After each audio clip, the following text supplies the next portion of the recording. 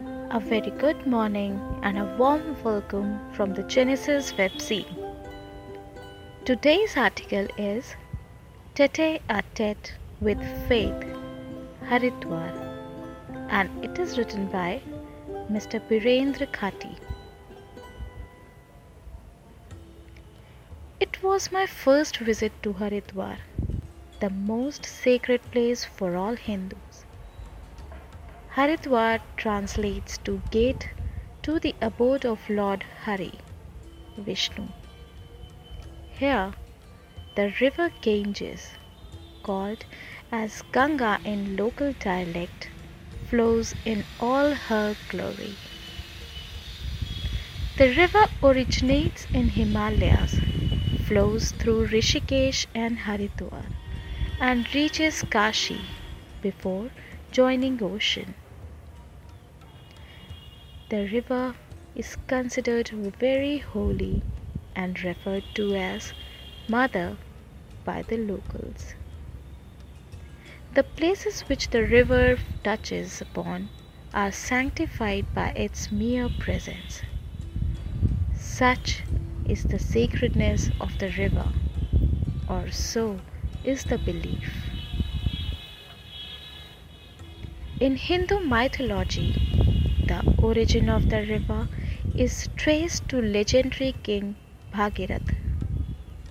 The ancestors of the king were charred to death by the curse of a saint, and their souls could not enter the netherworld. To propitiate them, the king took a severe penance to please the soul of the river. The river was very happy with the prayers and descended to earth from the heavens. A mere touch of the holy river on the ashes of deceased released them from the curse. Cut to present date and time frame. I was moving around and enjoying the view of the river. Walking on the ghats of the river takes you to a completely different world. The ghats are always crowded with people. A few thousand people visit here every day, while a section of people were busy taking holy dip in the river. There was another group with clean-shaven heads as a part of the funeral rites of their deceased relatives. They are usually accompanied by a priest and release the ashes into the river after the ceremony. Also, the ghats were flooded with hawkers who were selling various things. In all this chaos, something caught my sight. An old woman in her 80s, 90s, in a wheelchair was accompanied by her family. She asked her son to assist her in taking the holy dip in the river, maybe for one last time. Her son seemed reluctant, seeing her condition, and continuously asked her if she really wanted to do it.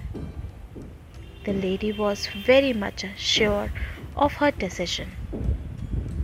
Hence, two men, one at each of her arm, lifted her and helped her to take the holy dip in the chilling cold water of the river. Though completely shivering, the lady looked happy and content after that. While I was watching all this from a distance, my mind wandered about the resolve of that old lady. More so, I was perplexed at the logic behind taking that holy dip in chilling waters. That too at such an age, even when you are not capable of doing it. Isn't the cozy bed of our home better than the chilling cold water of the river? Maybe these things are outside the realm of logic. For anyone observing, the old lady was nothing but a dwindling set of bones and muscles in a feeble state.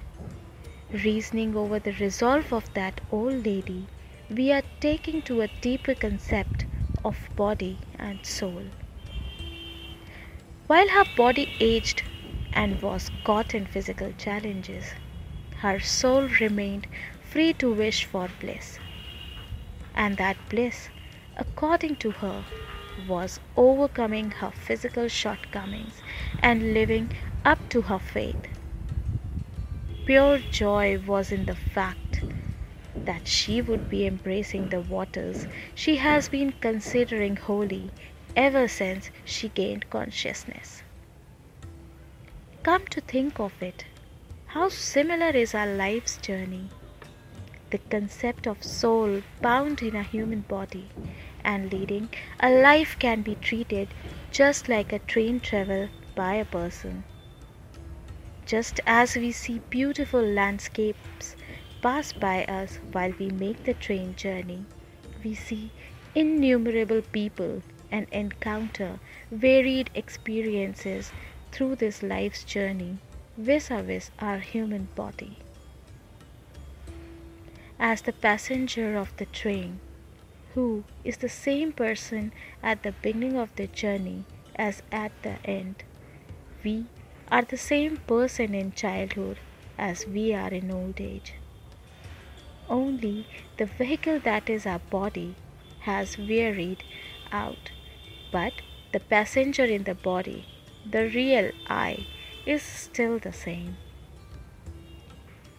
The passenger can only acknowledge the passage of time but cannot see any change in himself or herself. Death just seems like casting this worn out vehicle off and setting the soul free to continue with a different journey. Maybe this is what Haridwar is all about. The timeless river standing as a constant and unchanging witness to the ashes of millions and billions of old vehicles being dumped at her shore since time immemorial. Haridwar stands for casting off our insecurities, fears, greed, and enmity and growing into the best version of ourselves in any field we love. It stands for living and enjoying our lives as vibrantly as the waves of the river. It stands for living our lives with an open heart and an open mind, considering others as fellow passengers in this small journey.